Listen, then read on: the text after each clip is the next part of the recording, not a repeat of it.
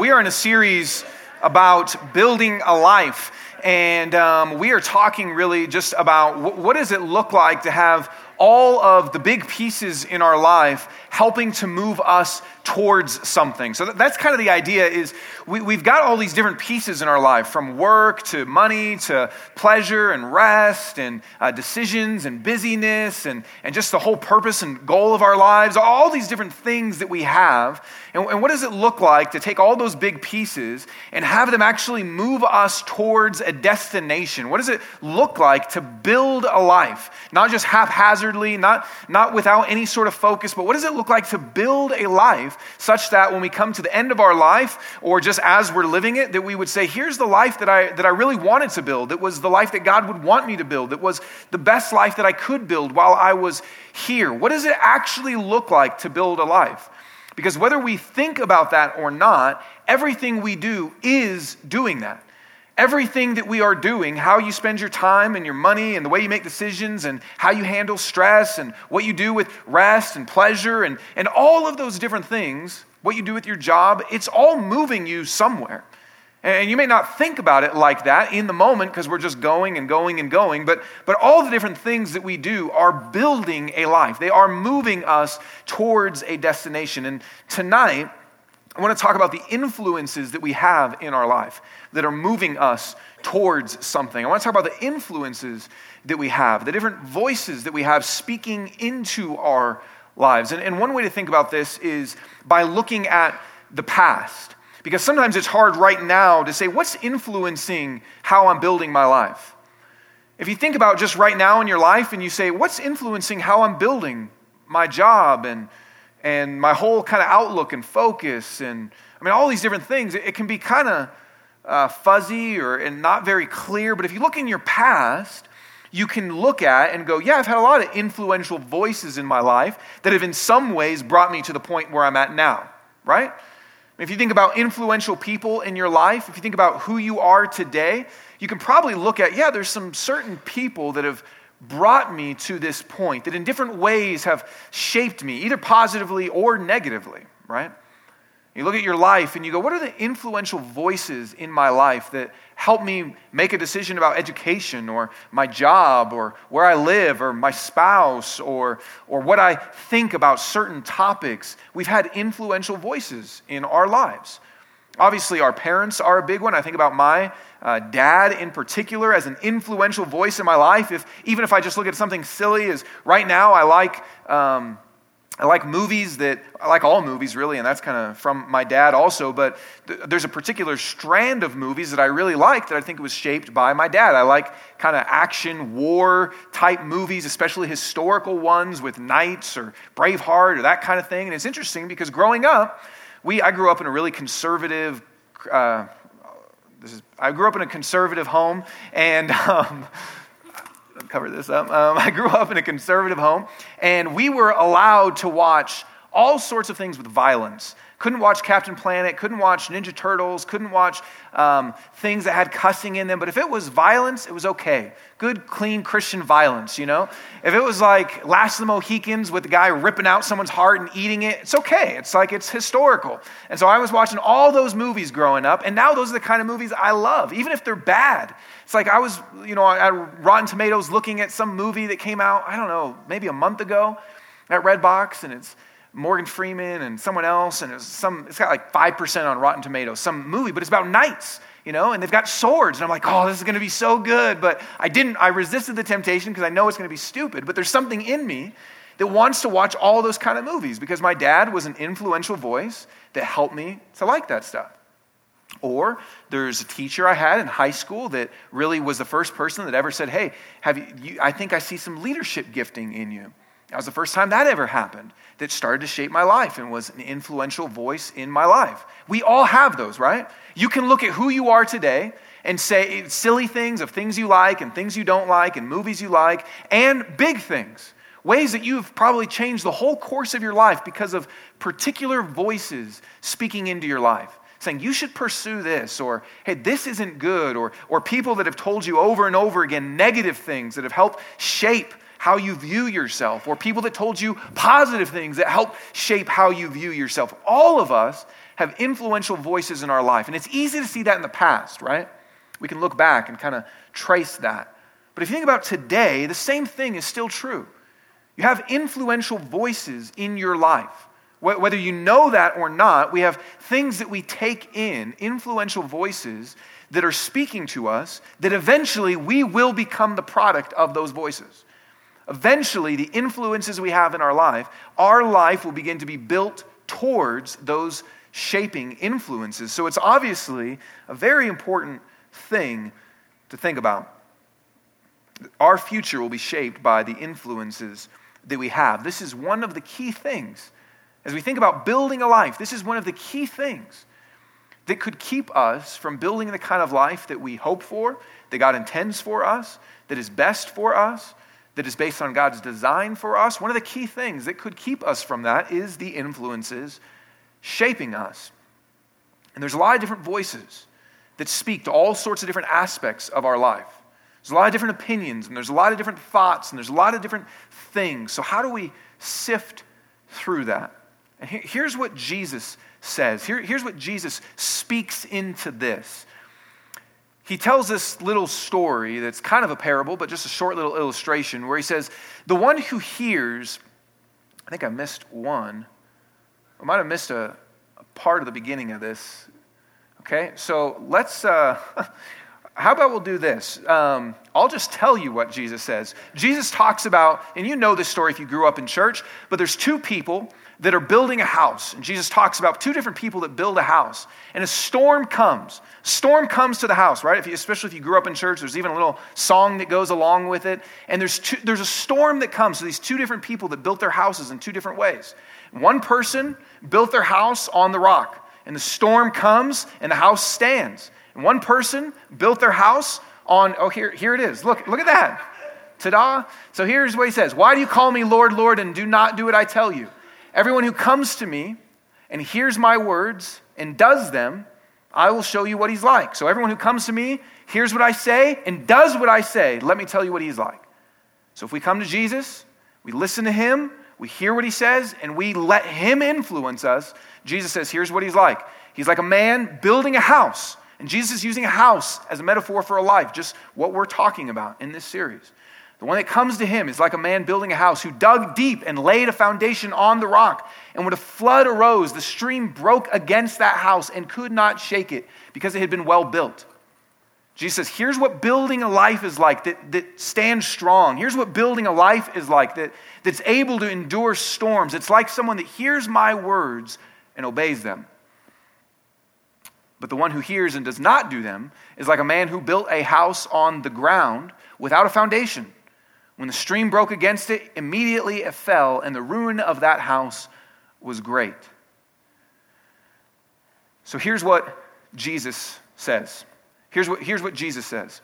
He wants to be the influential voice in your life. Jesus says, look, as you're building your life, as you're building this house, which is a metaphor for your life, as you're building it, Jesus says, I want to be the voice in your life. There's two different people, and they're both building their lives. They're both building this life in a metaphor as a house. They're both building it. And even this, both of them are going to experience difficulty. Both of them are going to have storms crash. Both of them are going to have floods come. Both of them are going to be beat up and torn down in some ways by the circumstances around them.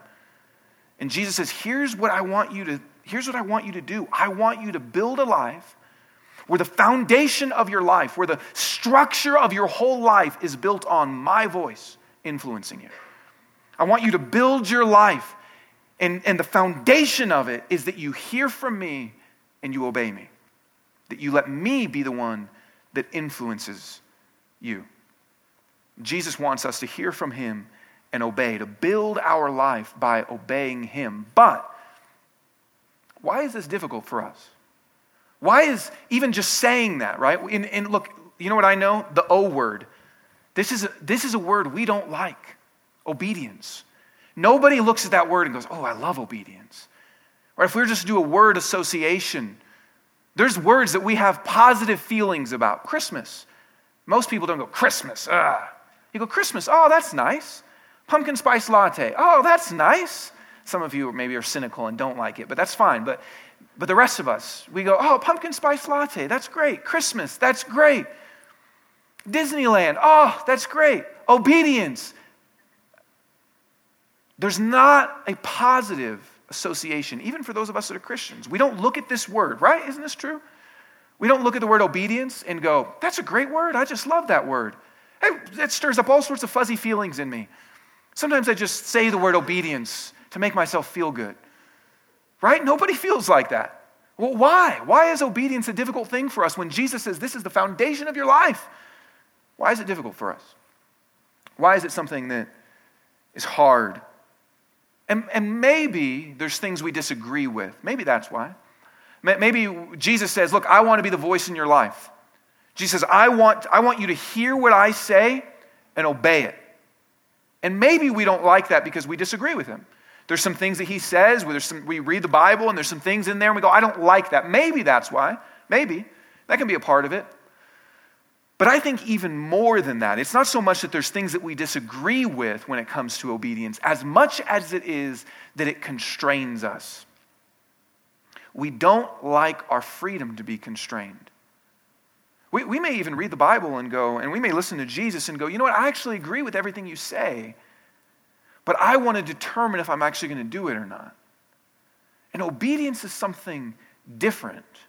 Because obedience isn't just agreement. It's not just saying, okay, what do I like and what do I not like? Obedience is saying, I'm giving away my freedom. I'm actually no longer in the position of control where I'm able to go, what do I like? What do I not like? How do I want to live? Do I agree? Do I disagree? Obedience is just saying, okay, you're the voice that I listen to. That's very different, right? It's different. In some ways, it's like this. It's not a perfect analogy, but in some ways, there's times that maybe you have served someone in some way. Maybe even some sort of organization. Maybe you've gone and fed the homeless, or you've done something like that, and you would agree, hey, that's a good thing to do. And so sometimes I'm going to do that. But it's different than putting yourself as a member of that organization and saying, I am going to sign up for a weekly commitment to serve here, and I'm signing on the dotted line that that's what I'm going to do. That's different. Even though you're actually doing the same activity, one's constraining your freedom, and one, you're still in the position to control, when do I want to do this, when do I not want to do this? That's what it's like with obedience. Obedience is not just agreement. Obedience is submission. It's us actually coming to Jesus and saying, yours is the voice that I will hear and listen to. So why is it difficult for us? It's difficult because it constrains our freedom. And we don't want that. We don't like our freedom to be constrained. Even if we agree with something, we want to be able to assess and control the situation. Because we believe that freedom is this. We believe freedom is us being able to listen to our heart, as every Disney movie has told us to do, and to follow it. That's what we believe freedom is. We believe freedom is the ability to be unconstrained, to be able to say, I want to look inside and go the way I want to go. And it doesn't mean that that person turns into a horribly immoral person that does horrible, evil deeds. In fact, they may live a life very similar to the person that is actually an obedient person. But they feel a freedom to say, but I'm determining it. I am still free. I'm still assessing. I'm still in control. We believe that freedom is the ability to have no constraint. But here's what I want us to think about for a second. Isn't it true? Don't we know this? Isn't it true that freedom, the most free that you ever are in your life, actually comes when you put constraint on yourself? And here's what I mean. Think about music as such a simple analogy. The person that says, I want to be free, I don't want any constraints, and sits down at a piano, they're not going to be able to do anything, right? It's just everyone's going to cover their ears. But the person that says, I want to be free to sit down at a piano and just play with beauty. So you know what I'm going to do? I'm going to constrain myself. I quit piano after like 2 years. So I know like middle C, I know where it's at. I know my thumbs are supposed to go there. That's all I know. And I know one little song, that's it. I think I can play We Three Kings also, because it's like, dun, dun, dun, dun, dun, dun, dun, dun. Okay, that's about all I got. But if you constrain yourself, what happens? You're able to be free on the keys. Or think about exercise. What happens if you say, I want to be free. I want to be free to be able to run a 20K or whatever. Isn't that, what's that? That's a marathon, or like 26. Obviously, this is obviously not something I have experience in. I want to be free to run a marathon. I want to be free to just put on the shoes and go. And clothes too, and go. I want to be free. But you're not free to do that unless you've constrained yourself, disciplined yourself. I can't say, I want to be free to pick up this giant weight unless I've constrained myself. The person that constrains themselves with fitness and exercise is able to do anything. Or if you think about diet, you can be free to eat certain things when you have constrained yourself not to eat certain things. All sorts of principles in our life work like this, even our schedules with time. Some people say, I don't want to use a schedule, I just want to be free, I want to be able to do whatever I want. And those are the people that end up actually the most hectic and disorganized, and the people that actually say, I'm going to constrain my schedule, end up being able to be free and able to go, okay, look, I've got all this time here, and I've got all this time here. This is a true principle over and over and over and over again in our lives. We know that, right? That the more constraint we put on ourselves physically, with fitness, even with time, the more freedom we experience. And yet when it comes to the spiritual realm, we think, no. Freedom comes from me being able to listen. But that's not true. See, freedom comes when there's constraint. Here's what's sad. The fear of losing our freedom, the fear of losing our freedom, the fear of feeling like I'll be constrained if I obey somebody else instead of myself. The fear of that actually then limits us. See, what happens when you constrain yourself with music? You're able to experience it for what it really is. When you constrain yourself, you're free to experience it for what it fully is. What happens when you constrain yourself with fitness and exercise? You're free to experience all that your body can actually do. You're free to experience it. And what happens when we constrain ourselves spiritually in some regard? We're free to experience life then for what it really is. So obedience is difficult for us because we're afraid to lose our freedom, and yet freedom actually comes through obedience. See, what is the freedom that obedience calls us into? If you constrain yourself musically, you experience a freedom of being able to play the piano or whatever it is. What freedom do we get when we obey Jesus? Because if true freedom actually comes through constraint, what's the freedom that we experience with obedience? And I want to show you Paul writing to a pastor. There's a pastor named Timothy, and Paul writes him a letter. So there's a young guy named Timothy, and he's a pastor, and Paul says, I want to write you a letter, and there's some things I want you to teach the church. Okay, there's some things I want you to instruct them in. There's some things I want you to tell them to obey. But I want you to look at how he frames obedience. Because he's going to say, I want you to teach these people to obey all these things, but look at, in the end, how he frames what the freedom is that obedience actually gives us to experience. So here's what he says. He says, teach and urge these things. So I want you to teach people this stuff. I want them to obey this stuff. Teach and urge these things. If anyone teaches a different doctrine and does not agree with the sound words of our Lord Jesus Christ and the teaching that accords with godliness, he's puffed up with conceit and understands nothing. He has an unhealthy craving for controversy and for quarrels about words, which produce envy, dissension, slander, evil suspicions, and constant friction among people. So I'm not going to go into all that, but that's bad stuff, right? You look at that and go, okay, that's bad. He doesn't want them to be slanderers and have envy and suspicion and cynicism and all that. Okay, that's not good. I don't want false teachers there. So he's saying, get them away from this and among people who are depraved in mind and deprived of the truth, imagining that godliness is a means of gain. But as for you, O man of God, flee these things. Okay, so don't do these things. That's a call to obedience, right? Don't do these. And then he says, pursue this. That's a call to obedience. I want you to do this. Pursue righteousness, godliness, faith, love, steadfastness, gentleness, fight the good fight of the faith, take hold of the eternal life to which you were called and about which you made the good confession in the presence of many witnesses. So he kind of concludes it with this. So he says, I don't want you to do this stuff, and I do want you to do this stuff. He's saying, teach and urge these things. Instruct the church to obey these things. But look how he puts it. Take hold of the eternal life to which you were called. That's how he summarizes obedience. Take hold of the eternal life to which you were called.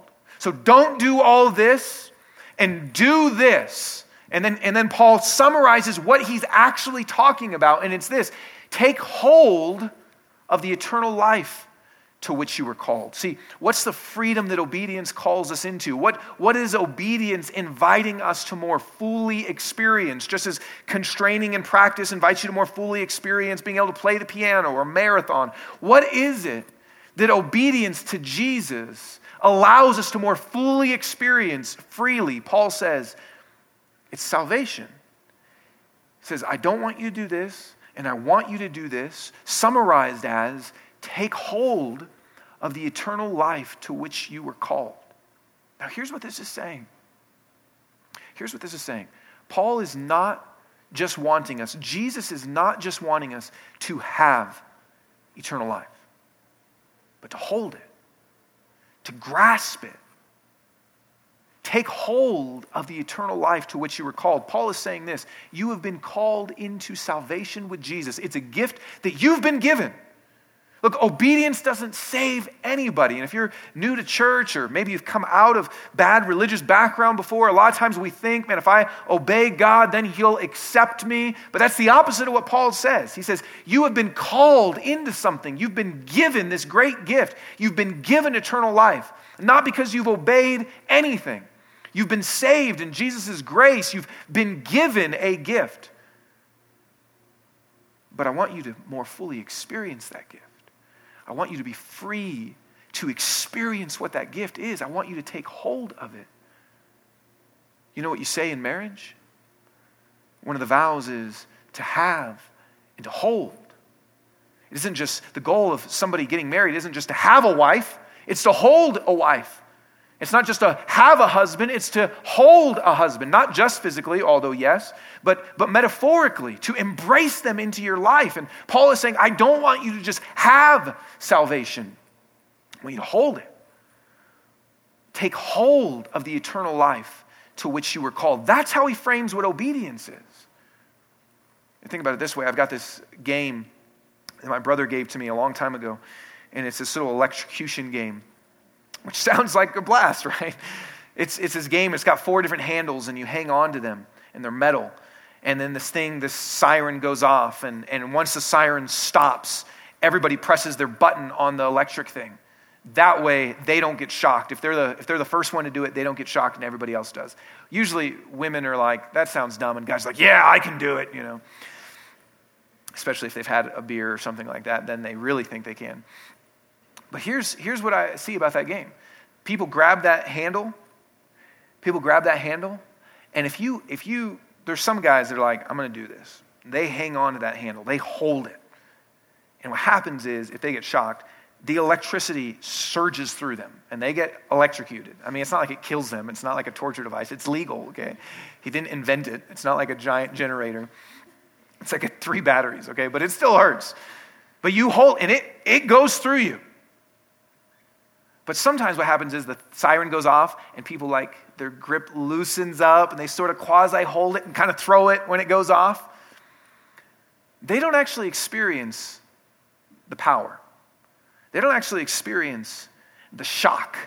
They don't actually experience the electricity going through them. Paul says, look, I want you to know the power of salvation. I want you to fully experience it. I don't want it to just kind of be resting on you. I want you to take hold of it. I want you to grip it. I want you to grab it. I don't want it to just be kind of wobbling around in you. I want you to take hold of it. The freedom that obedience calls us into, that obedience opens us into and allows us to experience, is more fully experiencing salvation. Obedience doesn't save anybody. You live a good life, you do what Jesus says, that is not giving you eternal life. It's not giving you acceptance with God. But it's how you more fully experience it. Paul says, I want you to take hold of it. I don't want you to just have it. I want you to hold it. I want you to have and to hold. I want you to not just say you played the game, but let the power surge through you. You ever watched a movie and been on your phone? You didn't really experience the movie. What Paul is saying is, put the phone down. Watch the movie. You ever seen someone at a restaurant and they had a dish of food and you're like, oh man, that looked good. And you see it. You may even smell it. Paul's saying, I want you to go and eat it. I don't want you to just have it. I don't want you to just have food in front of you even. I want you to eat it. I want it to be I want you to hold it. That's how he frames what obedience is. Notice that. He says, don't do all these things. And then he says, do all these things. It's like, what are you talking about, Paul? You're just giving me a list. No. Here's what I'm talking about. I'm not just giving you a list of things not to do and a list of things to do. I'm telling you, I want you to take hold of the salvation that you've been given. That's what obedience is. When Jesus says, I want you to hear my words and I want you to obey them, he's not just saying, I want you to follow me dutifully. He's saying, I want you to actually experience the salvation that I'm giving to you. I want you to take hold of it. That's very different. Paul says, I want you to take hold of the eternal life to which you were called.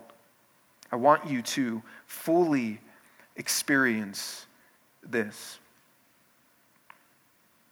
This doesn't mean that obedience makes your life easy. It doesn't mean if you obey Jesus, you're going to have the best life that you could have ever wanted and everything is going to go well for you. It doesn't mean that. But it means you'll have the life that God intends for you. It means you will more fully experience salvation.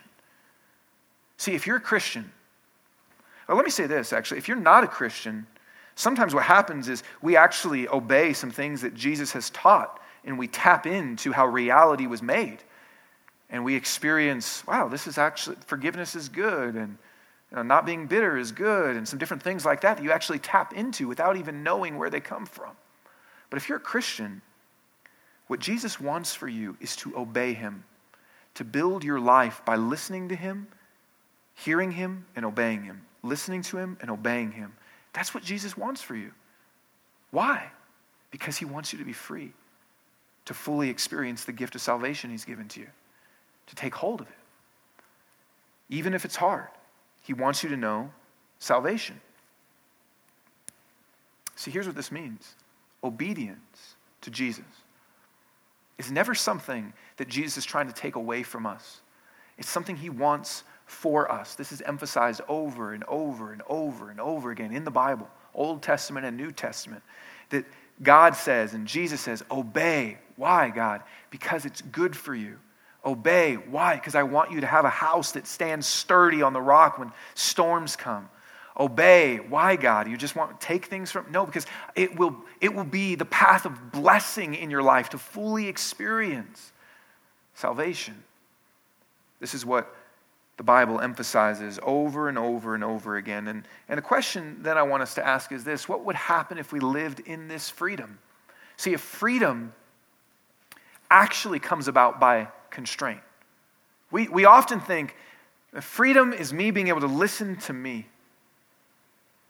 And Jesus says, no, you know where freedom is really going to be? You know how you're really going to be able to experience what this fully is, like music or anything else? It's to obey me. What would happen if we lived in that freedom?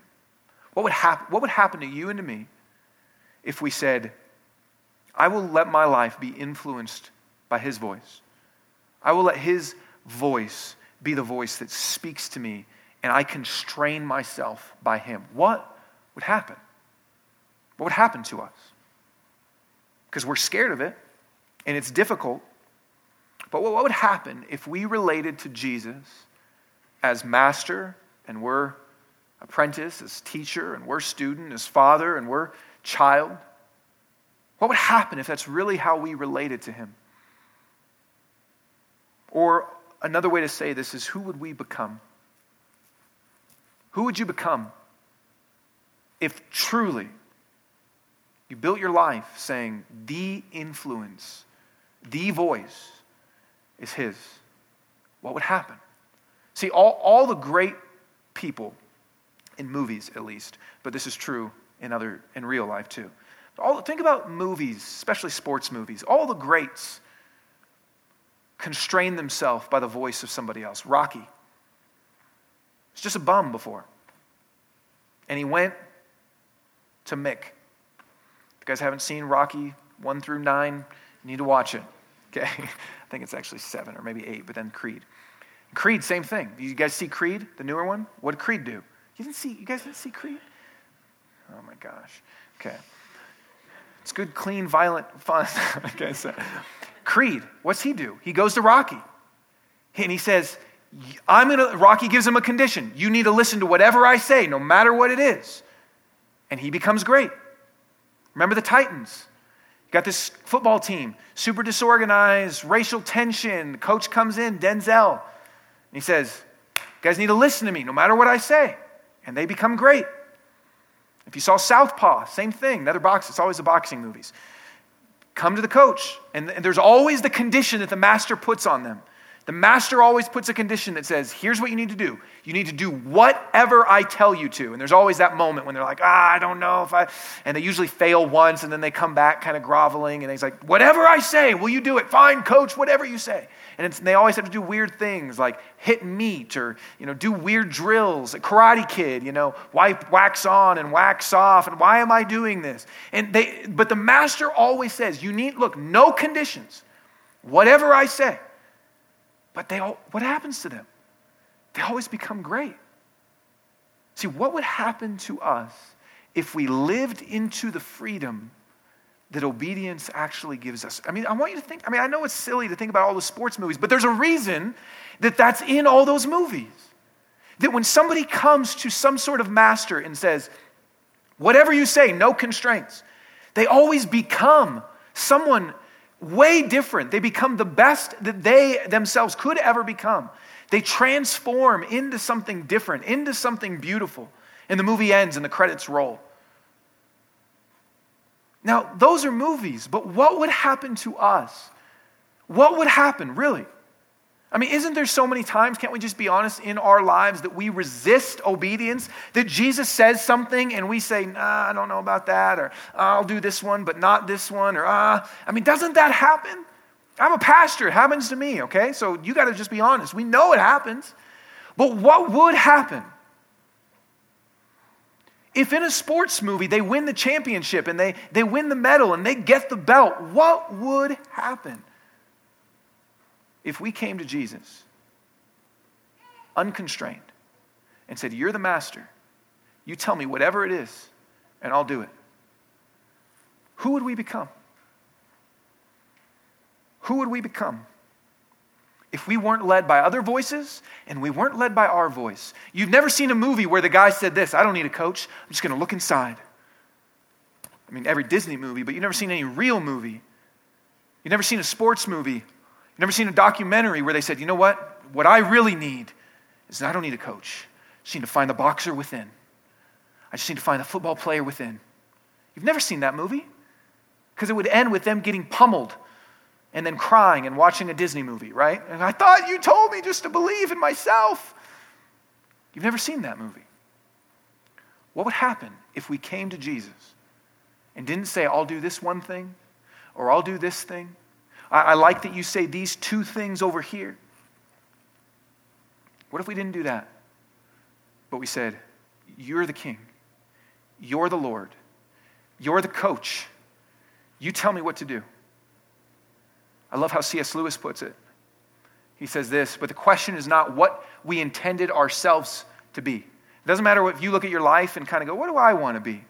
But what he intended us to be when he made us. He is the inventor. We are only the machine. He is the painter.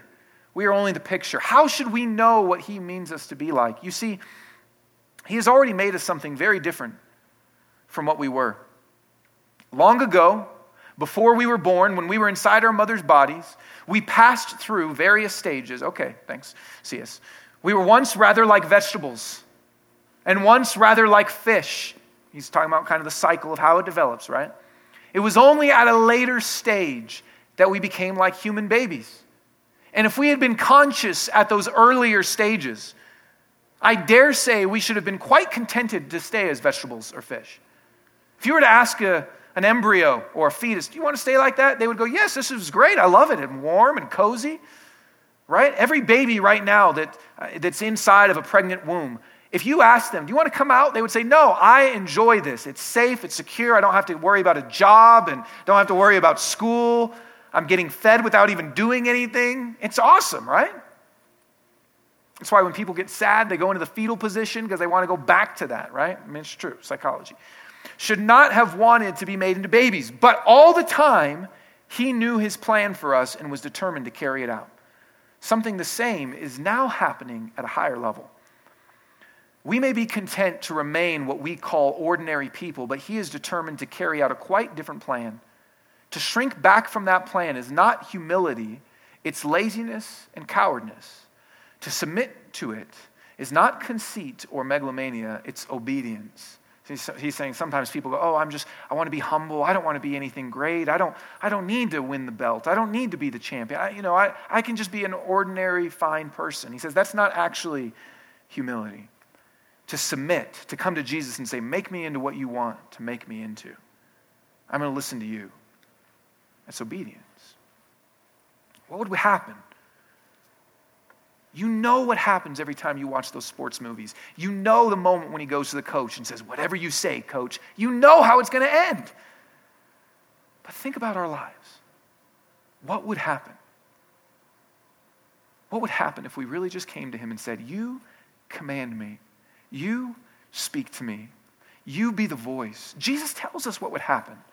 He tells us, no matter what storm would come your way, your house would stand. He tells us, when you build a life letting his voice speak to it, he tells us what would happen.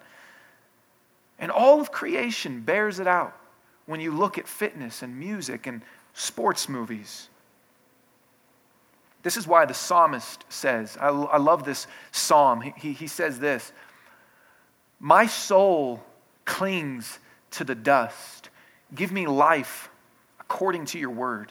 I love that because he's saying, see, sometimes we hear God's word and we hear obedience. We're like, oh, this is negative and it's taking away my freedom. But the guy that writes this says, my soul, I mean, even just the imagery of it, my soul clings to the dust and it pleads, let my life be shaped by your voice. Let your word shape my life. Give me life according to your word, coach, God, King. Because I know I'd become something different. I'd become who I was made to be. I would be building a life towards the end that it was actually designed for. Here's what this means. I want you to think about, where are you afraid to obey? What has Jesus said? What have you read in the Bible? What has been spoken to you that you are afraid of? That you hear and defenses come up and excuses come up and you feel, I don't know what would happen to me if I submitted to that.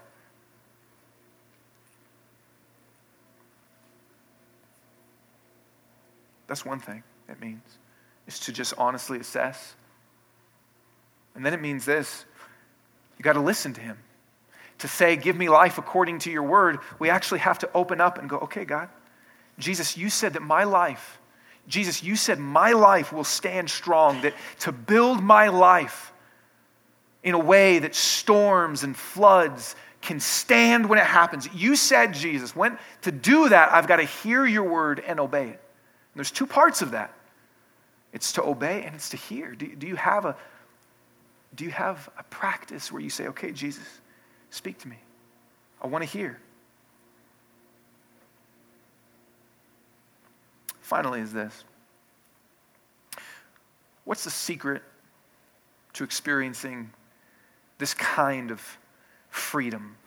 Because maybe as we hear this right now, maybe it even inspires in some way. What could I be like? I could be like Rocky. I could be like whatever the Karate Kid's name is.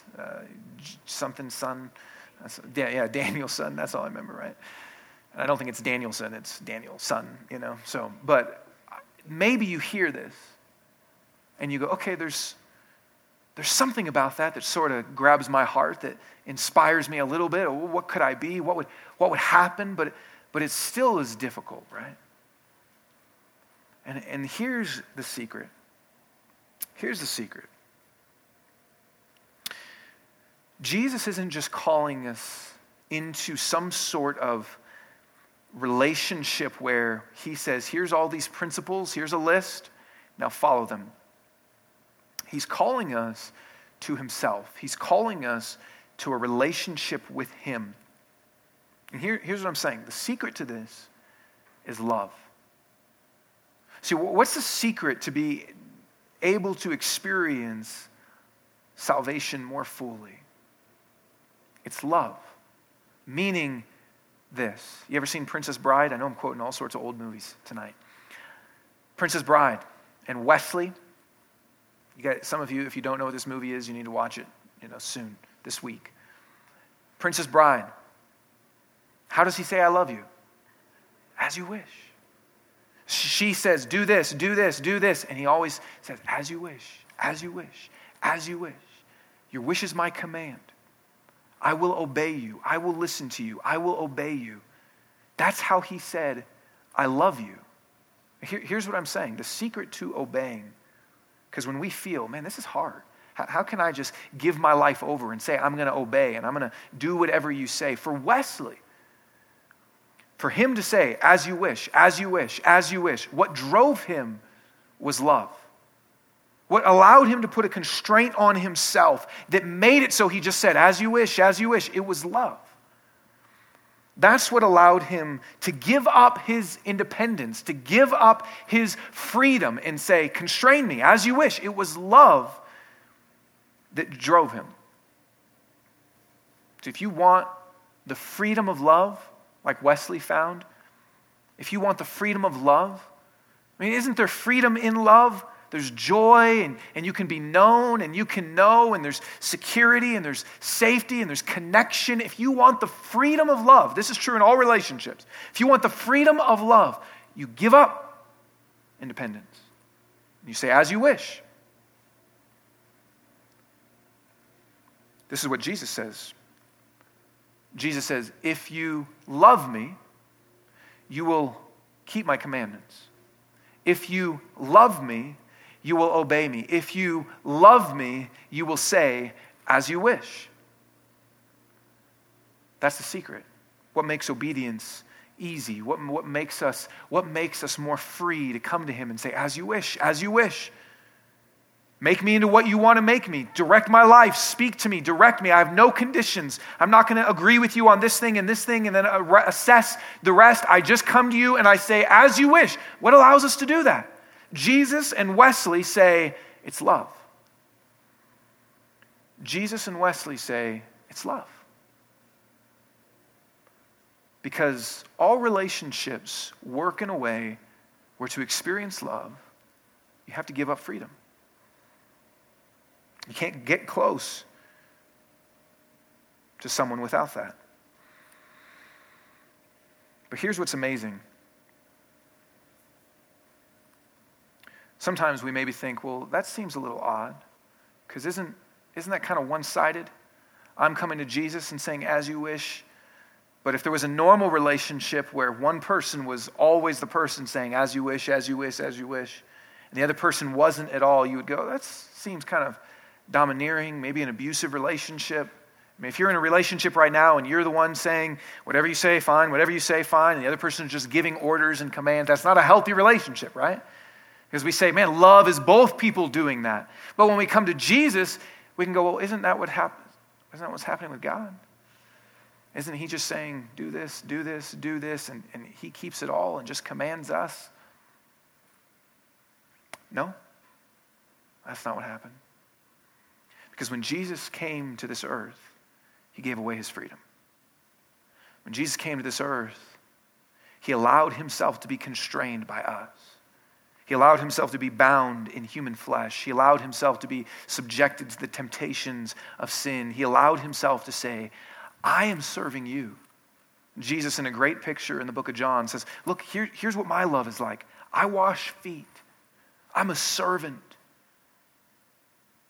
Jesus is saying, I'm not just asking you to come to me and say as you wish, but I gave up everything for you. The Bible says he humbled himself and took on the form of a servant for us. I love the way Paul says this.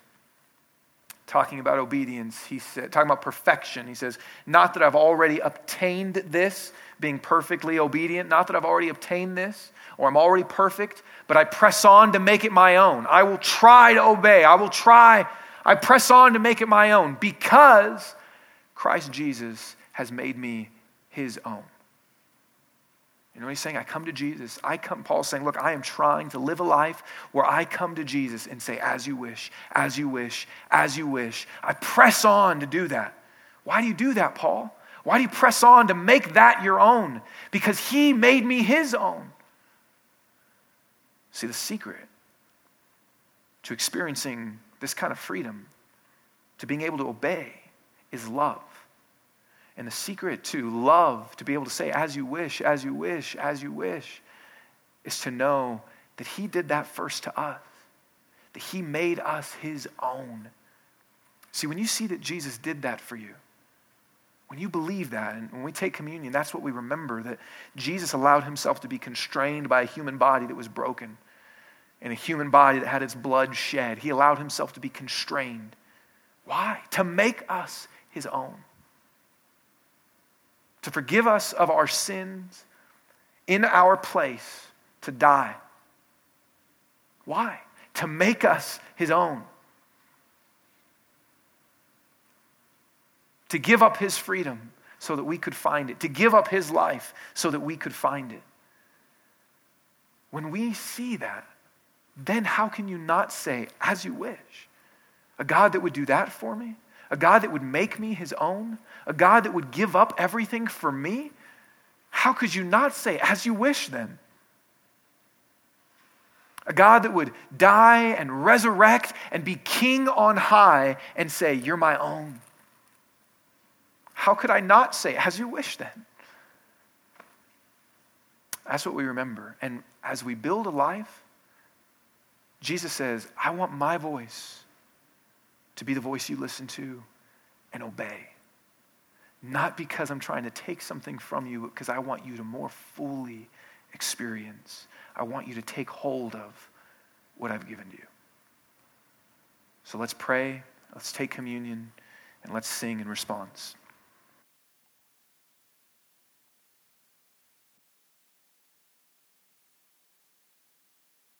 I thank you that you made us your own. That though we don't deserve your service and the gift that you've given to us of salvation, that you make us your own. No matter who rejects us, and no matter who wouldn't claim us, and no matter who wouldn't identify with us, you make us your own. God, I pray that you would help all of us to see this beautiful truth, that you would help our hearts to see your great love towards us, and that it would stir in us a love for you that leads us to trust you and know you and say to you as you wish. And so I pray, Holy Spirit, even now, produce this in our hearts, and as we sing, help us to have the truth go even deeper into our lives. And God, I pray for each of us that we would build a life hearing from you and obeying you, more fully experiencing the freedom of salvation. Amen.